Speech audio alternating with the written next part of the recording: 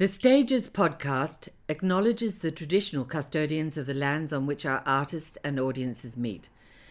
We pay our respect to past, present, and emerging elders.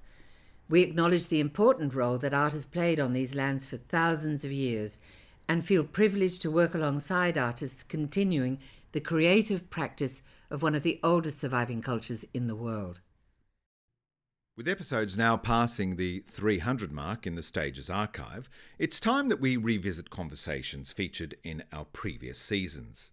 Stages spotlights such episodes in case you missed them the first time round, or so that you can simply savour a second listen. Either way, you'll be accessing precious oral histories from the people who were there, on and around our stages.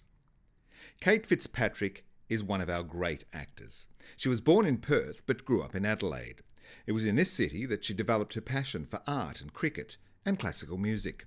Her potential as a visual artist was recognised by Geoffrey Smart, who awarded her a travelling art scholarship to Japan. Her love of cricket led her to an appointment as the world's first female cricket commentator, and classical music has sustained her through a vast array of experiences in a career that has rewarded and challenged. Kate was there at the beginning of a burgeoning Australian theatre, working in seminal works at the Jane Street Theatre, the Old Tote Theatre and Nimrod. She created the role of Magenta in the original Australian production of The Rocky Horror Show and began her career alongside iconic Australian directors like John Bell, Rex Cramphorn and Jim Sharman. Kate joined me for episode 99 of the podcast over a long lunch and a candid conversation. She detailed an extraordinary life in the theatre and some extraordinary experiences with some extraordinary people. Kate has since become a regular on the Stages podcast, co-hosting our annual Christmas episode. She is tremendous fun and tells a great story, as you'll hear in this compelling conversation from the Stages vault.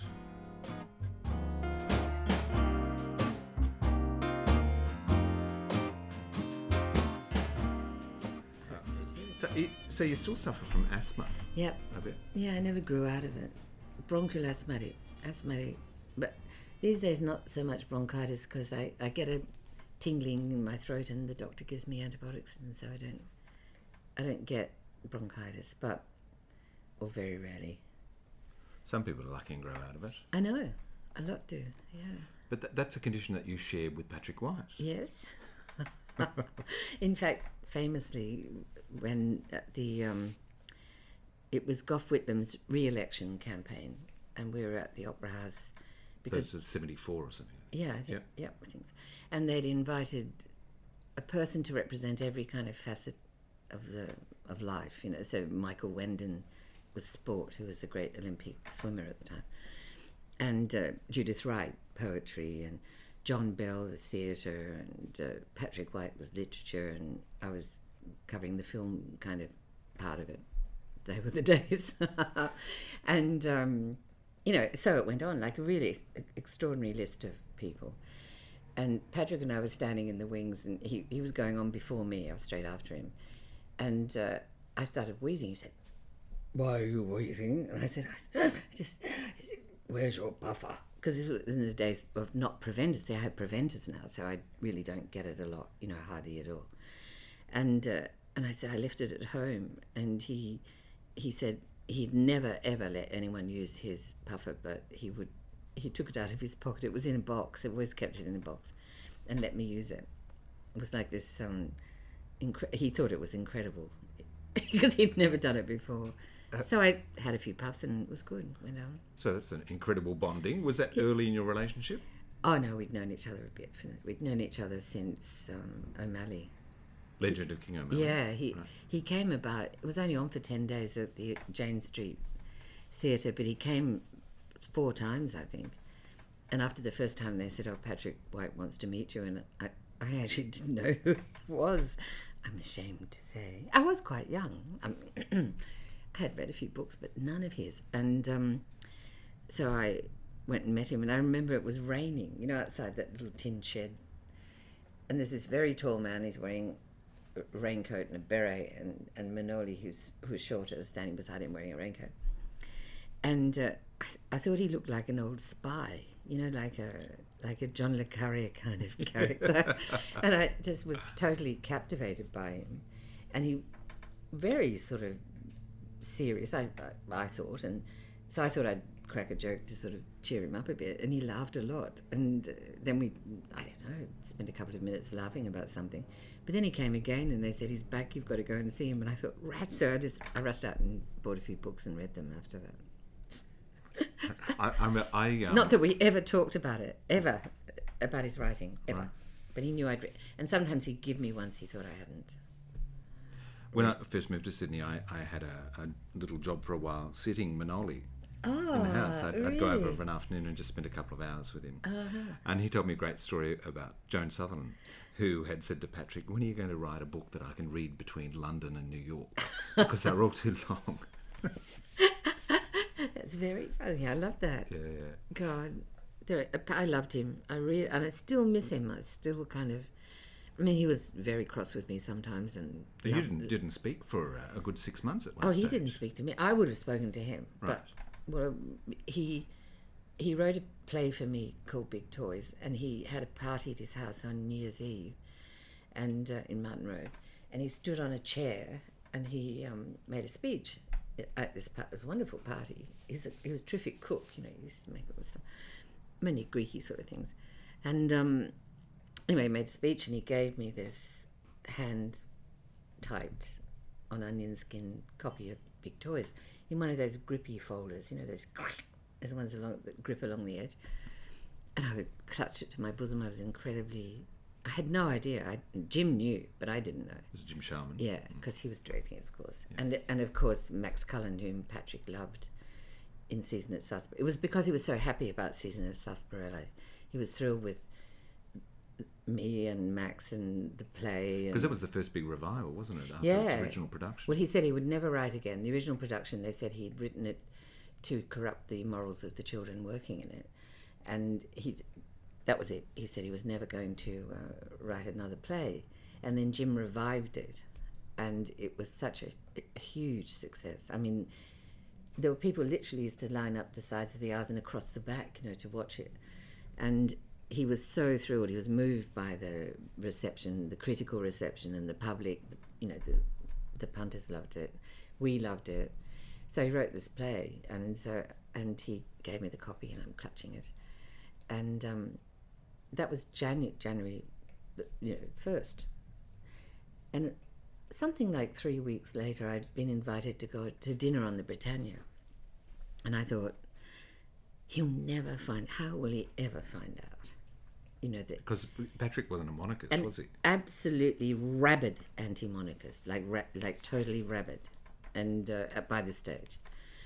And so, I mean, he would talk in terms of people being kind of dogs, And I thought, how is he ever going to find this out? So I thought, all right, so I'm going to do it. I couldn't resist it. Dinner on the Britannia, there were 80 people or something like that. And so I went. And the next day on the front page of the Sydney Morning Herald, it said, last night the Queen had 60 or 80 people to dinner. The Governor and Lady Cutler, the Premier and Mrs. Rannan gave Fitzpatrick. So Patrick just went, boom, all over bloody Centennial Park, just exploded. You could hear it from where I lived, I think. And he said, that's it. She's out. Jim said, you wrote the play for her. You can't just... Oh, right. Had you started rehearsal yet? Or No, it was scheduled for that year? Yeah, we were doing it in the winter. In June. Yeah. He said, absolutely, not being in the play. Jim said, that is totally ridiculous. You just got it, you wrote it for her. Everyone knows you did. You gave it to her at the party, blah. And for all those months until we started, which June maybe, and the first day of rehearsal, he and Manoli came in. Manoli smiled at me secretly. Patrick just completely ignored me. And there were only 3 people in the cast. It wasn't like it was a cast of thousands or something. So he met Arthur, was thrilled, said hello to Max, just ignored me. So we read it and we rehearsed, and it got up to the dress rehearsal in the Parade Theatre. And I walked into my dressing room Oh no, on the opening night, the dress rehearsal, I saw he was there and he stayed around for a bit and sort of watched, but still didn't speak to me. And on the opening night, I walked into my dressing room and there was half a cherry tree had been cut down. It was like unbelievable amounts of blossom, so beautiful. So I think it would have been or beginning of August or something by now, spring, sort of near spring. And he, and also there was an engraving of Ellen Terrier's Beatrice and saying, "I had rather hear my dog bark at a crow than a man swear he loves me," that wonderful. And it was signed, "Yours truly, Ellen Terrier, 1887. And I thought, he's forgiven me. I thought, fantastic. Because then we got in the car. He said he wanted to go to dinner after the show. And no one thought that he would do that. So we rang the La Rumba opposite the Clock. It was a South American restaurant. We said, "If we pay you X, will you stay open?" And they said, yes. So we all came. And I went in a Volkswagen with Patrick and Manoli. Anyway, when we got there, he opened the door for me. And I'd left all the blossom in my dressing room, but I was clutching the Ellen Terry. And as I put my foot hit the pavement, he said, "Did I ever tell you about my dinner with the Queen?" I said, "No," I said. And of course, that was like a red rag to a bull. So we went into the restaurant. And as we sat down, I said, "Patrick's going to tell us about his dinner with the Queen." And he looked at me and went, "Oh," like that. And there's a photo he put it in one of his books too, I think, and I've got it in name dropping, where he's looking at me and laughing in shock, because that literally the words had just come out of my mouth. And then he proceeded to tell us about these two, lunch and dinner, that he'd had with the Queen. And you're probably the only one that could cross that line. I think so. Yeah. But see, maybe that's why he liked me, I think. Did you think you filled some sort of daughter role as well for him?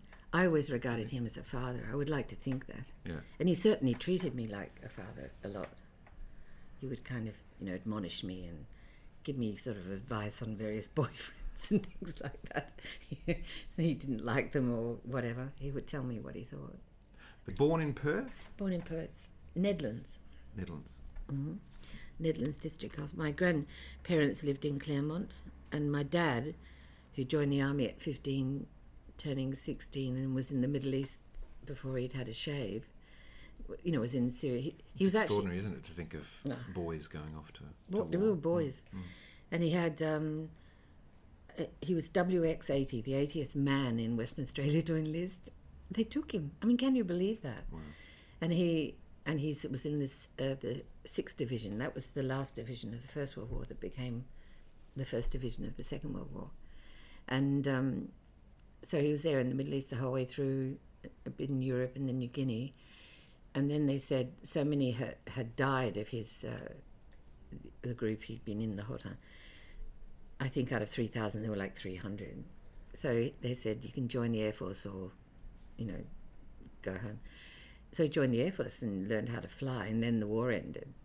So he had to go back to school. He had to go back and learn a trade or something. Well, no, he had to pass his exams. Right. So he went back and did the leaving honours at school, and he's married by this time, and driving cabs, and 23. So he went to the university, and he wanted to be an aeronautical engineer, but the course was 5 years or something, and geology was 3. So he became a geologist, one of the very first sort of exploration kind of geologists. And during that, by the time he was 26, I arrived. And it was in the Nedlands District Hospital, which I believe Bob Hawke was born there as well. Okay. All the greats. Now, Bob Hawke never remembered you, did he? Yeah, he hardly ever did. We kind of, and we met a lot. So on chat shows and... Well, Parkinson, for example, I did 2 Parkinsons. I did one when he was still having a bit of a drink, and one the following year when he'd given up drinking and was going to be the Prime Minister. And it was mainly the cricket, being Parky, of course, and being a cricket lover, fanatic. On the first show, there were 3 cricket fanatics, and on the second show, there were not. There were 2 actors and Bob was very straight and very serious and all that. But in the meantime, I was doing, it was like Who Said That, like My Word. It was called Who Said That, with Philip Adams, on radio, on the ABC radio. And so it was Professor Joe Burke and Philip Adams and me with a panel. And then we'd have people come on. And I mean, I swear to God, Bob Hawke must have come on at least 6 times, and he never remembered me. This was before he saw the drink. And I even introduced him when they dug the first thing at NIDA, I was writing speeches for the arts minister at the time, and I was on the board. So I had to introduce Hawke while he dug the first bit of sod for the NIDA building. Still not a clue, I don't think, who I was. You were writing for a Liberal arts minister, though, weren't you? Yeah, I wrote speeches for Peter Collins. How did that job come about? I was, I needed, because I brought my son up by myself. I never asked his father for money, and his father's a French architect who lives in France, and that was it. I kind of ran away and did it, which was probably very foolhardy. I mean, seeing Joe is now a great member of the family, and they're all very happy. He goes to France and Corsica all the time, so there you go. But it would have been very difficult as a single mum. It was very difficult. Yeah. And I couldn't, I mean, I had always earned more than enough to support me, but suddenly it's different when you're supporting a child. And I did it for a couple of years, and then I got nervous, and I thought I need a job. And I didn't have a clue what sort of job I'd do. And I was having my hair done, and there was a woman sitting opposite me, and she had this crazy-looking, wonderful baby with bright red hair, looked like a little wig, orangey red hair. And they said they wanted to take the stuff off her foils off or something, and the baby needed a bottle. I said, I'll give it a bottle. So I gave the baby a bottle. Afterwards, she said, what are you doing? And I said, I'm looking for a job. I kind of decided I'm going to give up acting and earn some real money. And she said, you should speak to my husband. And I said, I didn't have a clue who she was. And she said, he's the arts minister. And I said, really? And I thought, Liberal government, it must be a Liberal government. And of course I'd never, She gave me a card, and then she organised the meeting, and I went into, to Macquarie Street. And then I met Peter, and as I shook his hand, I said, look, I have to tell you, I have never voted for the Liberal Party. And he said, no actor of your generation has ever voted for the Liberal Party. He was fantastic. He was kind of, and I said, look, I won't do anything to do with policy or any of that. I just do the art stuff. You craft the words. What did Patrick think of that? He was in two minds about it. He kind of understood, but he didn't mind Peter Collins. He thought he was quite a good arts minister, and I suppose the great days when we had arts ministers. Exactly, yeah. When you had who was actually a dedicated arts minister, not a sort of, even though they started putting stuff on Peter, making him, giving him other kind of things as well, ministries. So I ended up writing 5 speeches a week minimum, I reckon. And then sometimes he'd lock me we'd get into the lift and he'd press the button like in the movies, and he'd say, what do you think of so? He'd make me go to meetings and watch what was going on and say, what do you think? I said, God, that guy is, I'd say what I think. And he would, I think I was the only person that he could get a kind of different opinion, That surprises me that you're not Dame Kate Fitzpatrick. I know.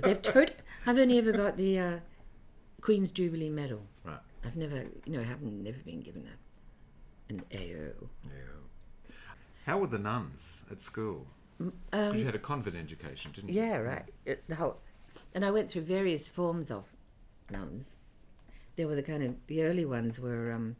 various forms of it. More than one type of nun. Well, sort of. Yeah. There were the ones in Western Australia. I started school when I was just turned 4, and they were Sacré-Cœurs, and they were really incredible. In fact, they taught me to do maths with these coloured rods, and it wasn't until I was in Japan, aged 14, 15, that I saw that we went to some school, and there were these kids, and I said, "Oh my God, I know how that works." I hadn't seen them since all that for 9 years or something, and it was Cuisinier, was the and the nuns there were amazing. I mean, I could read and write before I went to school, and I could count to 100 and tell the time and do all that stuff. I used to take myself on the trolley bus into Perth. Can you believe it? Mum be standing at the bus stop, sort of hoping I'd get off at the right stop. Wow. Because she was pregnant, so Yeah. she'd be waving. Once I did wave at her as we went past.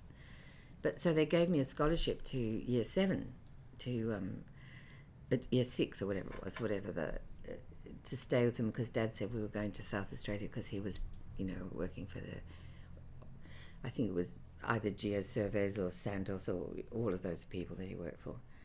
And so the nuns wanted to keep me. I was 4. Was there a boarding school? Or? Yeah. Yeah. They were going to keep me there. Wow. I turned 5 at the end of the year. And so I was always like 2 to 3 years, kind of beneath the age of the... But I made up for it in later life by repeating. Right. Did you thrive on that single-sex education, just working with girls? Or can that become a little... Well, it kind of worked for me, because I was at that school I was interested in school. Then we went to in Adelaide, the first school we went to was actually a mixed, but run by nuns. So they had boys there. And I just ignored... I had brothers. I kind of didn't mind. And then at St Aloysius in Adelaide, my mother had gone there, my grandmother, my great-grandmother. My sister and I went. And I was repeating year 10, but I was 14, so, it was really shocking. I didn't do any work at all. I could sell my books new at the end of the year. They were kind of... So when did drama creep into your life? Was that at school? You were doing school that was productions? at this school, at St Aloysius, because what they would do is had school plays, and they had a little church hall with a stage. And it was it's right in the middle of Victoria Square in Adelaide, next to the cathedral. And so it's all those old buildings beside the cathedral, now new ones, I think, and tennis courts. That's that school. And where your other question about boys comes in is that they were so strict, these nuns. They were very smart. They were real, 5 of them had major degrees, or 1 or 2. The headmistress of PA was made a full professor at Adelaide University. Really smart. And I thought they were old bags. They must have been late 30s. Just really young. And yes. Well, a Wimple does. It does. My God! Have you ever played a nun on stage? Yes, once, Yes. on film. But and I know it does wonders. Covers the neck, gets rid of the whole of the jowl thing. You know what I mean? And covers the forehead if you've got wrinkles on the forehead. Just see eyes and mouth. Just see that little mask, little tiny mask of the face. And I remember when going back to school after the Christmas holidays once, and they'd gotten out of the habit, and there were all these old women walking around. We just went, oh! We were horrified. It's like seeing drag queens out of... It was exactly... it was very, very similar. Because ours wore black and white in the winter, and then just white in the summer, so they looked like angels, Yeah. And then suddenly they're walking around wearing cardigans and kind of old ratty-looking skirts. Yes, and it was out of costume. Oh! I was going to be a nun until they got out of the costume. That was absolutely... You were you? Yeah. Really? Oh, yeah. Wow. All girls who went to school, when they had their costumes, all girls. But anyway, they used to do these plays. So I played Henry Higgins in Pygmalion. I played Henry VIII in Man for All Seasons. And I played... Henry V, didn't you? And Henry V. And I played... Your career is based on Henry. Isn't that hilarious? I've not even thought of that. Well, have you done Uncle Henry in Wizard of Oz? No. No, it's coming. No. It's coming. I would like that. And I've done and a couple of Joan of Arc's. The Henri's one, the Lark, and the Shaw one. And my mother knitted chain mail for me out of, with those great big... Yeah. So you get the thick... Yeah, thick thread and great big needles like that. And then she spray painted it silver, you see, so it went fantastic. And it looked wonderful. Yeah. Were your parents supportive of you forging a career in the arts? No. Well, Mum was a bit. Being an artist. Yes, well, she sort of, because she nursed me through the ballet disaster of getting tits. That was... Oh, right, and so working out that your career in ballet was not going to happen. And so I was going to Joanna Priest, the wonderful ballet school, and all of my, I'm not kidding, classmates, of let's say 10 of us, went on to the Australian Ballet Company, and all became like really big. And there was me. It was so depressing. It's criminal, isn't it? You sort of you see these young girls with all the passion and talent in the world, but because and great of legs and arms, you know what I mean? Perfect. Boom, like this. Yeah. I mean, it was just overnight and hideous. I remember the girls in the dressing room on a Saturday morning, and they just looked at me, and they actually got my leotard and pulled down and went, oh, like everyone was revolted. They nearly threw up, you know, just so I've always hated them ever since. And so I used to bind, you know, you used to get by elastic bandage, right. And you bind yourself flat before class. Anyway, so funny. But they had a very nice kind of drama teacher there attached to the ballet school, and she said maybe I should, because I was doing these plays at school and things, and she was really, really nice woman, an English woman, and she suggested NIDA, and I went, you know, because my father, of course, was furious. I mean, he wanted me to go to the university, and because I did have a brain, believe it or not. Yeah, I know. My brain's gone. But in those days, I had a brain. And so the first exam they decided to have public exams, and doing the chemistry exam. And it was under the corrugated iron roof of the motor pavilion in the Adelaide Showgrounds. And there were boys, we had never seen, I mean, we had brothers. So sometimes you went to their school and saw a footy match or a cricket match or something. Yeah. And they were all younger. I mean, and some girls had brothers who were older. But other than that, we'd never seen a boy. And suddenly there were thousands of them. And brothers don't have pheromones. No. Oh, no. I mean, you wouldn't even, you know, and usually you wouldn't look at their friends if they're on fire either. So we were sitting in these exams, and there were just literally boys like all around us, and people were just going, I mean, no. But the funny thing was that day in Adelaide during the summer, it used to get to 110 every day at midday, you know, just routinely. And it did. But under the corrugated iron roof of the motor pavilion, it was 130. And according to Uncle Rupert's newspaper, they had on the front page 130, you know, scandals, exams, and blah-de-blah like this. And I remember looking at the chemistry exam, and they had bulldogs from the university carrying rubbish bin lids with little paper cups full of salted water up and down the hill. And people were vomiting and fainting or kind of flirting, you know, with the boys. I mean, it was an absolute mess, you know. And I looked at the paper, and it said Dalton's atomic theory, and I thought, because my dad had said about must have been a few months, 6 months or something before, he said, what's this? I said, oh, Dalton's atomic theory. He was on one of his 3-month visits. And he said, what's that? And I explained it to him. And he said, what's the name of your teacher? And he said, would you put your hand up tomorrow and say, if that's Dalton's atomic theory, how does she explain Hiroshima and Nagasaki? So I said, excuse me, sister, I actually got detention. I think I even got hit for it, for asking the question. So when I saw it on the I thought, right. So I said, you know, was it a joke? Was it a deliberate kind of trick? You know, why on earth were they teaching this without saying that it had been debunked? And, you know, and and I named the number of years ago that with the splitting of the atom and the atom bomb and all that crap. So I banged on about that, didn't answer anything else. And I can remember the paper hitting the front lawn and the fly screen door sort of flapping and then flapping again, and my father coming in and said, you got an E for chemistry. And I said, really, that's great. I only answered one question. And he went off his scone. It was 45 marks, you see, an E. Wow. He said, if you'd attempted another question, you would have got... I said, I just talked about Dalton's atomic theory. I mean, so then he sent me to do IQ tests for 2 weeks of the holidays. Every day. And they gave him an assessment. Well, I didn't see it till I was 21, and by that time, my mother had decided to... I auditioned for NIDA. He didn't know he was in the bush, and got in. I don't know how...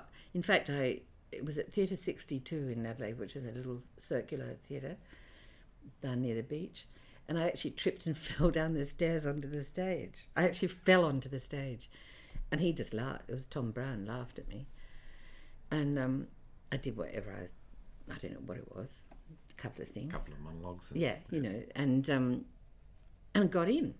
God knows they must have had a quota, I think, because I don't know how I did. And Mum said, all right, so she paid for me out of the housekeeping money. And I went for a whole year, and Dad didn't know, because I'd come back for the holidays when he'd come down from the bush, and no one said anything. And so it wasn't until at the end of first year I got a Commonwealth Advanced Education Scholarship. And then he was told, you see, that I was A, at a university, and B, that I'd been given a scholarship. So he kind of calmed down. Came around. Sort of. But then I found the letter, and it said I should do medicine and become... Oh, he told me when he read the letter years before. He said, oh, they've told you to go and see a psychiatrist. And when I read the thing, it said I should do medicine and become a psychiatrist. So... Well, acting's a bit like psychiatry. Well, it is, it is. But I mean, these people, they would write and ask you to join Mensa. You know, it was like really odd.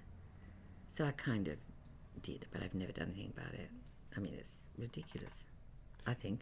Who was in your year at NIDA? Gary MacDonald, Deirdre Rubinstein. I'm trying to think of the ones that... there were... in first year, they had 20 girls and 20 boys. Right. And in second year, they took 4 girls and 10 boys. Oh, really? Oh, yeah. It was rough. Really, really rough. And my best friend that I made there was Rex Cramphorn, who was doing the director's course. Mm-hmm. And there was... So I used to help him with all of his sets and costumes and stuff. He used to paint. He said, darling, I want everyone to wear... There's a chorus of 14, and they're all going to wear a 12-foot length of cheesecloth, or whatever it was, you know, as a kind of shawl. And I said, oh, yeah, that sounds good. And he said, and I need them to be from black navy and black purple to kind of ice blue and ice mauve. He said, you can do that, don't you? I said, sure. So I can remember pinning... Oh, no, it was Ron Reed, the great designer. He was a resident designer at the Tote. The most incredible creator of beautiful clothes. And he told me to pin with safety pins on the rotary hoist there outside the old theatre. And then I just painted them by hand. And he told me, you know, about diluting. I dilute it through.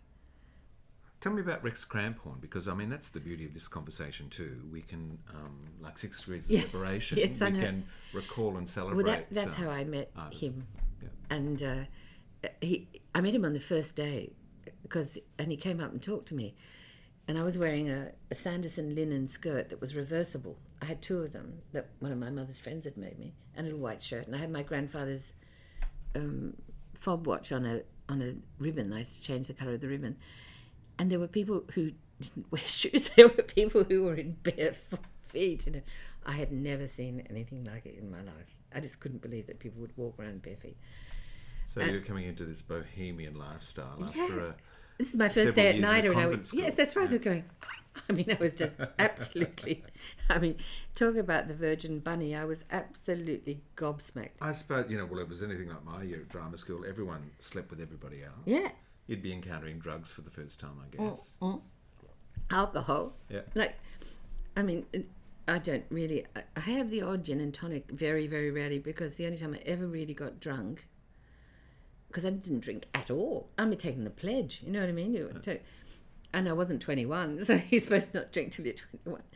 And I went to a party and had 2 tumblers full of gin. I've never been so... I mean, I didn't realise what it was, you know... Gin and tonic. I mean, probably just 2 gin and tonics, but it made me feel ill. Well, if you've not had it before. And remember that? I remember that Dad teaching you to drink in those early days when you'd be so sick the world would just spin. I hated those days, and then we quickly became very. And remember when you used to sort of drink sweet stuff, and then it kind of became, you know, couldn't bear it. It got drier and drier, you know. But and drugs. I kind of was a trip mother. I wasn't a drug taker. I was I was the one that would sit under a tree in Glebe where, you know, at 3 o'clock in the morning, and there'd be various people up in the tree trunks and or dotted around the park singing, magic is alive, music is afoot, you know, to each other across the thing. And I'd be sitting there thinking, how much longer is this going to go on? Because they'd be going like, I'd say, don't look at that, darling, look at this. And they'd say, So you were just watching out for everyone. Bloody trip mother. That's what I was. So, because it was still legal, really, LSD, you know, it was at that time. So I had a very hectic time, and Rex kind of looked after me. He was older than me, and he had already been to university, and I was so totally in love with him. I had absolutely no clue that he was gay. I didn't know what a gay man was, and I was just totally, completely, devotedly in love with him. And he spent, I thought, nearly all of his time with me. I didn't see that he had any time to sort of have another life at all. Did you work with him as a director? Yeah. We did a couple. Well, he was a student as well, you see. Yeah. So I used to do his sets and costumes, but I did do one in the second year. I did something with him, and then of course we got out of NIDA, and we managed to graduate. See, they only graduated 2 of the 4 girls too. That's right, and 8 of the boys. Wow. It was really, really rough. When you think of nowadays, when you know all of the training institutions around the country who are putting maybe 200 graduates into the industry every year, and there's not an industry to support them all. Well, I was on the board of NIDA, that was in the early 90s, like when I was writing speeches with men. And I think they put me on the board. Well, I know they put me on the board because they thought that maybe they get some money out of them in, you know. And of course, I remember at the first meeting I explained, I said, you know, it's a bit like a cake and it's already cut up into slices. I said, I do have a $10,000 slice that I'm allowed to play with, and that's it. There's no money, there's no extra money. Anyway, and I remember saying that exactly that. It'd be the budget for a show. And I got it. I remember saying exactly what you said during a board meeting once.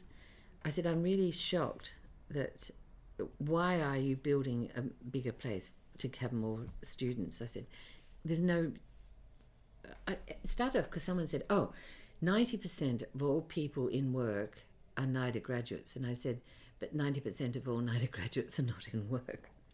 It was like, there's hardly any work. Yeah, sure, most of them were from NIDA in those days, because that was the only school, you know what I mean? So it was only people like, say, Jackie Weaver or something, who hadn't gone to a drama school, but had been sort of famous for other reasons, you know, and then became an actor.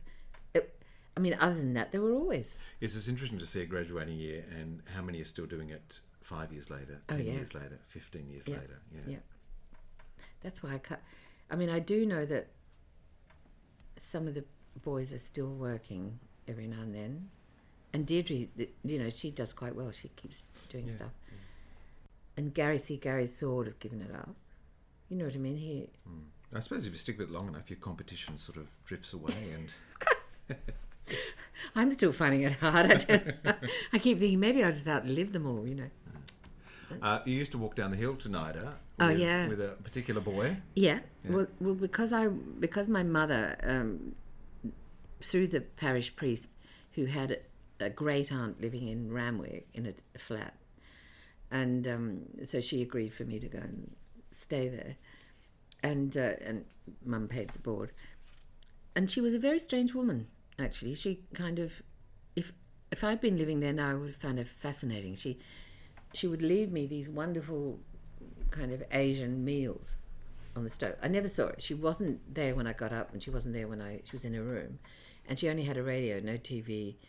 I'd never been in a flat. I'd never been in a place without a TV or a dog, you know, or lots of people. So it was kind of weird. I'd come back from NIDA and going home to your eat cell. my dinner. Yeah, I know. And in my room, there was a single bed, and there were shelves and various things, and a single wardrobe, those ones that then have a little thing attached with 3 drawers.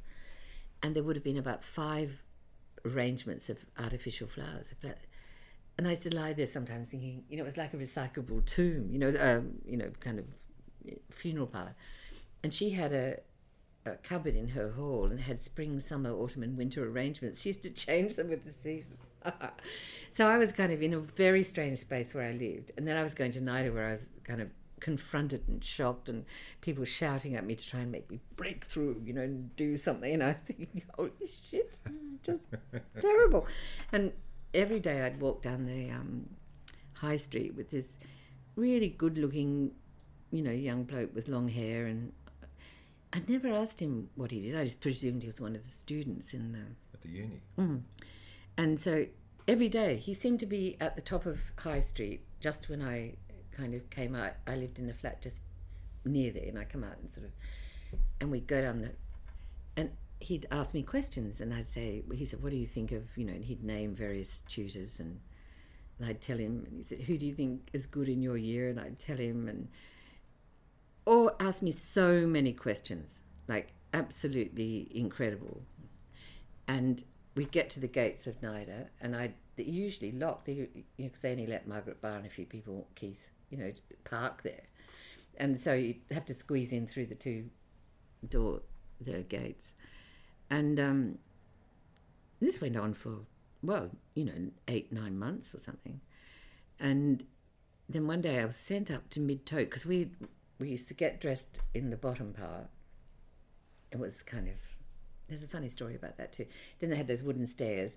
The middle part was where the old Tote Theatre kept all their costumes, and there were some offices there that had nothing to do with us. So we bypassed that to the top part, which was our dance studio, where Margaret Barr used to say things like, oh, Gary, Gary, Gary, Gary.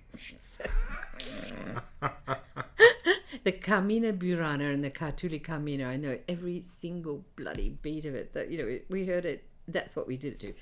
But I can do it now. And she'd say to me, oh, yes, Kate, all the lyrical stuff in the world, not a dynamic bone in your body, she used to say to me. Which is extraordinary teaching, isn't it? Because, like directors, you want to sort of cajole your students. And of course, I'd been taught ballet, so I was always turned out from the hip, and I was kind of this incredibly straight back, and these sort of, and of course, and that was not, the... Da, da, da, yeah, da. that was not the kind of dancing I was meant to be doing. Anyway, it was pretty funny. And I've always had I've always looked at things from a distance, you know what I mean? I've not it's been good and bad, but I've always actually recorded. It's like being a camera, you know what I mean? I kind of look at people and look at things and look what's happening, and almost without sometimes maybe participating enough. I think so. I had quite a fun time doing that, and the letters I wrote home to my mother are hilarious, like long letters, just all the stuff I said to Jim Sharman. And so one day someone said, you've got to go and get something from Mid-Tote for, I don't know, a prop or something. And so I went upstairs, first time I'd ever been in Mid-Tote, got to the top of the stairs, and there was directly opposite me, with its back to the old club, the little white, with the door open, was an office, and sitting behind the desk was this long-haired bloke that I used to talk to every day. I'd spoken to him that morning, and I went, ah! I was so shocked. And I went downstairs and said, who's that? And they said, oh, that's Jim Sharman. He's a director. He's directing a play at the moment at the... I thought, oh my God. And I knew that I'd told him everything. Because I had no one else really to talk to except Rex. So you'd pass comment on the teachers and fellow absolutely. students. That, to a degree. Because I'm very, very...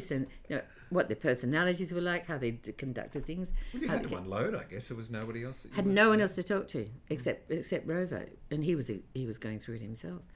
Rover is what we call Rex. Oh, right. Oh, of course. Yeah, because I think William Young said that Rex was a dog's name, so we called him Rover. It was a joke about that. Yeah. But and so after that, I avoided him. I used to sort of see if he was on the corner of the street and not walk down the street with him.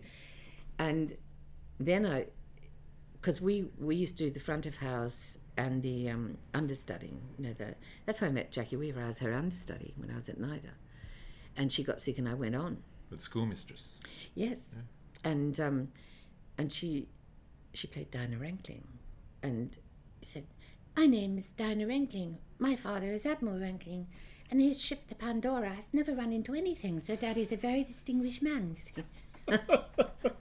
And I used to imitate her voice, and she used to go cross-eyed when she said never run into anything like that. Like, totally.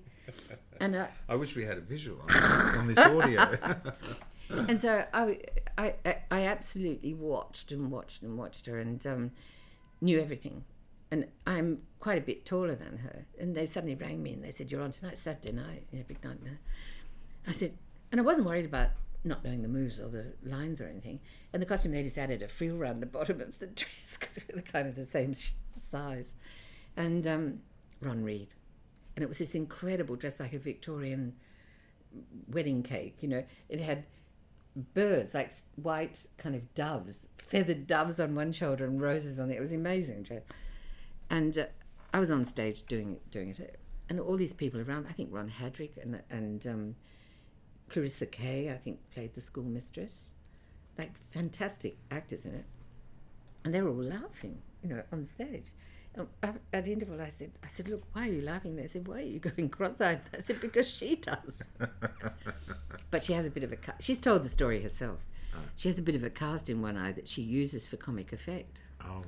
And so what she does is just slightly, when she wants the audience to laugh, she just kind of does this thing. And I just took it as, doing that. That was the blocking. But, because she's very clever, she was very clever then. So that's how I met her, and she's only 6 months older than me, but I was her understudy. She was a star. I think she was already married to her first husband. She was like so exotic I couldn't believe it. But and we became very good friends after that. And how wonderful that she's achieved the heights she has. Oh my God, it's like later in life, later in her career. Unbelievable. Yeah. It made all the sad old bags like me to think, oh my God. But of course it's like winning the lotto, you know what I mean? It's so rare that such a thing could happen. And it's fantastic. Yeah. Absolutely fantastic. She gave us all hope for a minute. Then we all went, oh, wait a minute. One never knows. Well, one doesn't, but... Can we talk about a couple of seminal Australian works and productions that you've been a part sure. of? The Legend of King O'Malley. Yeah. Well, that was fab. And see, that happened. Do you know how that happened? No. We, after being out of NIDA, I got straight out and I made a couple of quite a bit of TV and a couple of movies and a play or something. I mean, I immediately started working. And then they said, would you like to come back and do a 3rd year course? And see Rex, because we remained incredibly close. And by this time, Jim and I'd not seen Jim for a year or something, 2 years. And Rex said, I'm going to do it. And Willie, who was, used to hang around with us, but he'd not even gone to NIDA, he was going to go and do it as well. And so it was for people, it was the first 3rd year kind of course. And at the end of it, we were to do 3 plays. And John Bell was, going to direct one, and it was all we were going to do all these courses and do all this stuff, and work on this musical play, the main one, as well as the other 2. One of which was Willie's. Willie had written one called 10,000 Miles Away about a space journey. Anyway, what happened was that Rex really wanted me to do it, and Gillian Jones, and Nick Luthouris, and Terry O'Brien, and David Cameron, and me, and John Paramore, and William Yang. I was still call him Willie because that's what he was called then. Rex, and Robin Nevin, and that was it. And so we started this, and she'd gone through Nevin had gone through in the first group. Oh, the very first. Yes, years before us.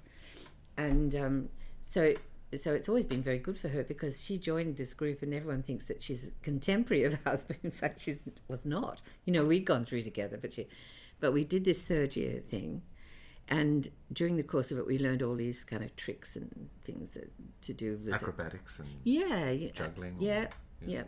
And sword swallowing.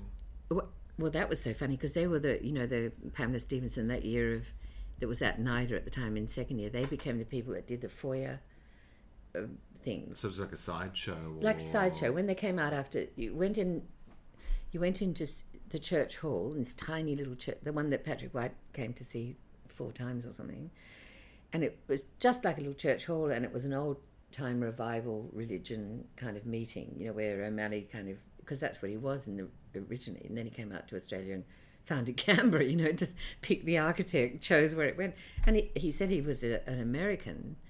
But that's right, which made Australia illegal, but he was actually an American, but he pretended to be a Canadian. He said at the moment of his birth, his mother had ridden across, he'd been born in Canada. Which is all bullshit. It was just the biggest, fantastic bullshit artist. Yeah. And it's all true.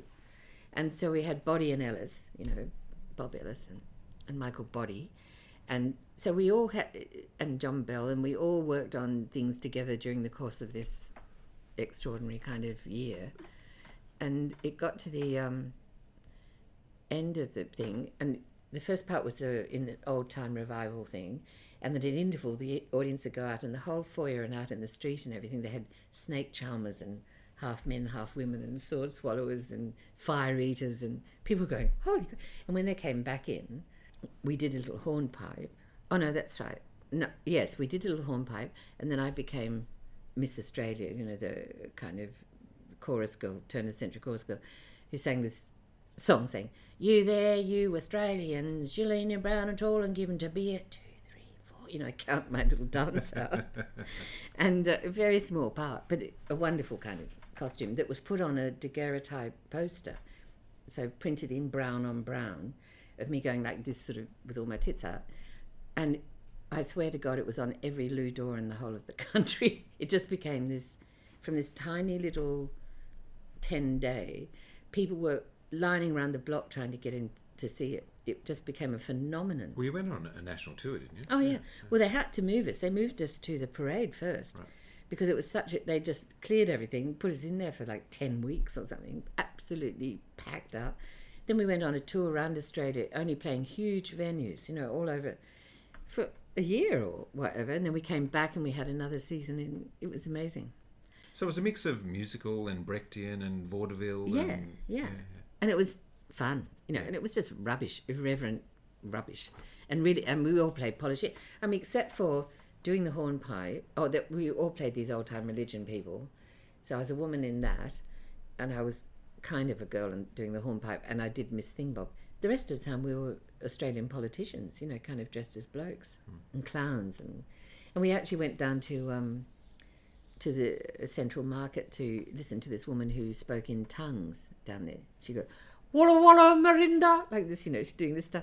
And so because we had all that crap in the first part of the of the show, so we had a really interesting time doing it. I wonder about the Rocky Horror Show, because you played Magenta. I did. Yeah.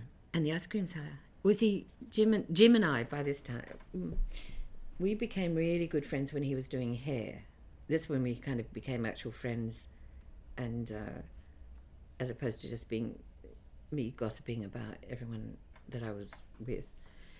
So during the season of hair in Sydney and then in Melbourne, and he became very famous, you know, very big, and we were close, and somehow, oh, that's right, he was asked to do the Threepenny Opera at the opening of the Opera House, and so he said, "I want you to play Polly," and I said, "I don't want to play Polly, I want to play Jenny, and I want to sing the great song, wear a black dress and do the tango, and that's it."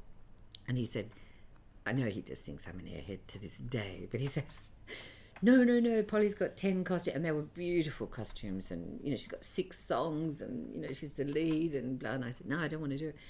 And the only time we ever fought was that I fought with Rex once over doing a solo curtain call for the Lady of the Camellias, because I didn't like doing solo calls.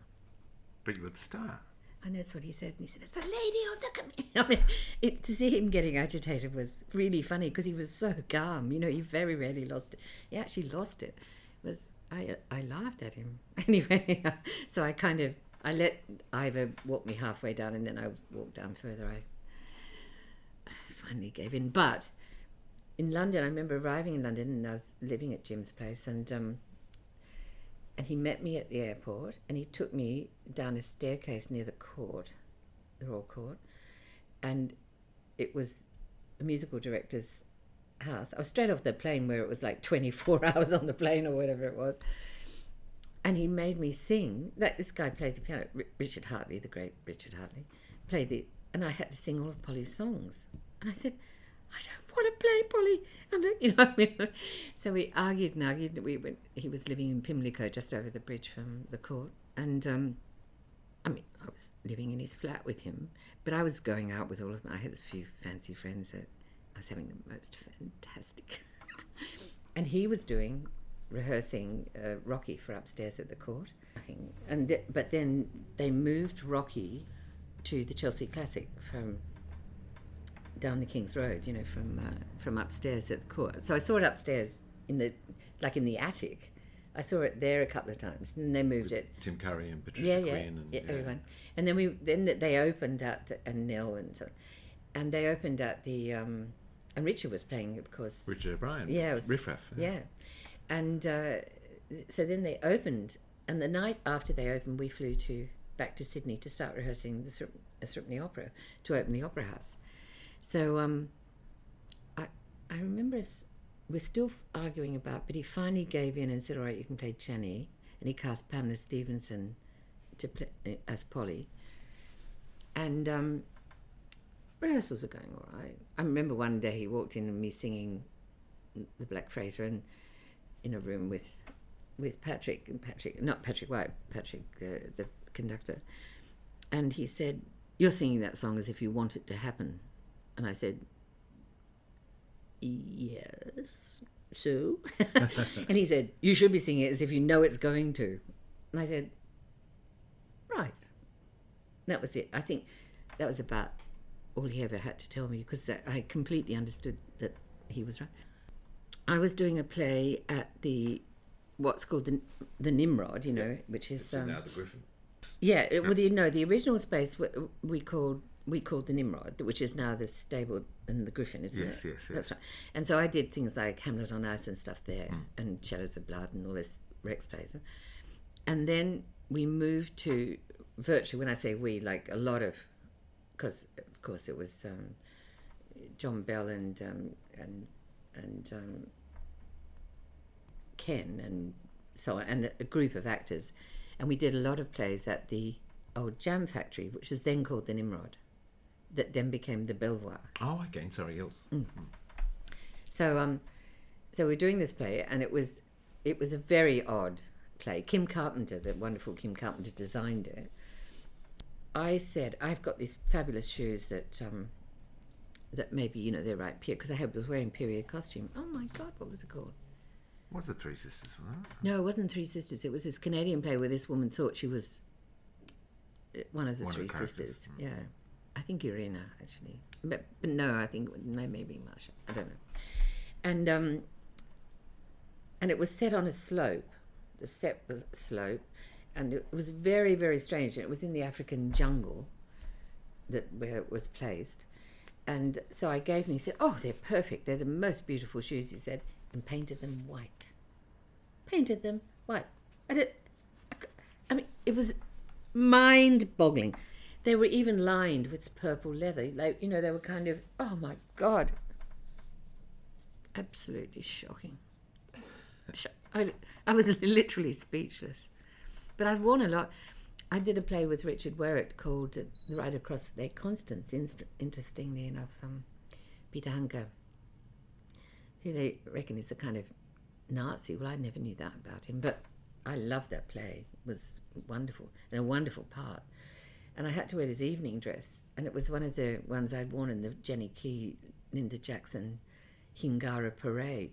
It was antique, sort of slightly gilded, creamy, kind of incredibly beautiful lace with this little slip underneath it, and a cut on the cross. It was really beautiful. And I had to walk down the staircase, and she walks down and she numbers them. You had to look straight ahead, and I think 20 steps. She calls it, it's in the play. And I wore that dress because they said, oh, she has to wear this incredible evening dress. I said, oh, I've got one.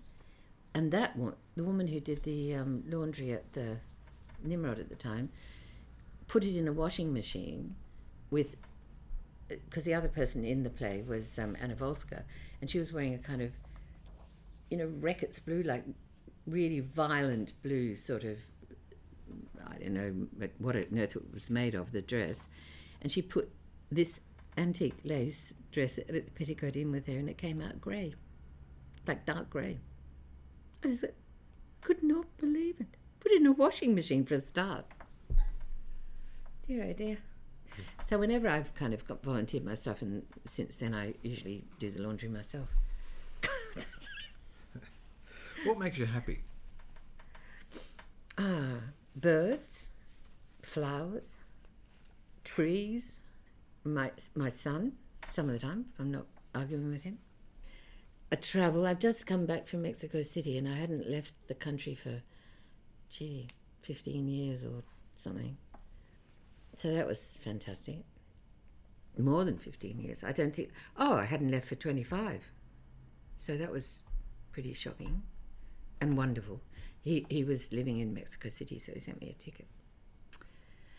I'm happy when I work.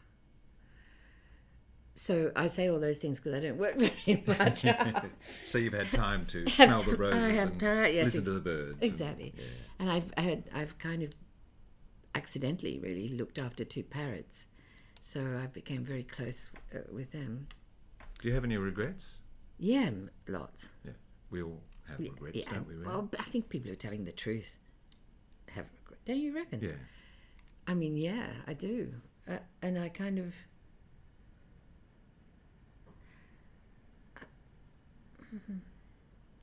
I think Rex dying was a shocking thing for me. You know, it was kind of a... He decided to do Don Juan because he said I'd played queens and princesses and movie stars and all these people, but I'd never played a man. So he cast me as Don Juan. And it was the last thing he did at the Seymour Centre. And he died, a couple of months later, not much later. And I was so cross with him for dying. He was cross about it. It was terrible. We talked about how angry we were that he was leaving me, or he was leaving it all. He was very cross about it, very upset about it. So it was a dreadful... But he was a great friend, I guess, but also a great champion of you and your work. Oh, yeah. I mean, I had never auditioned for anything until I was 40, and I ran away to England. And that's mainly because Rex, of course, I did so much for him. And other people gave me jobs from that, or Jim, you know what I mean? Mostly it was them.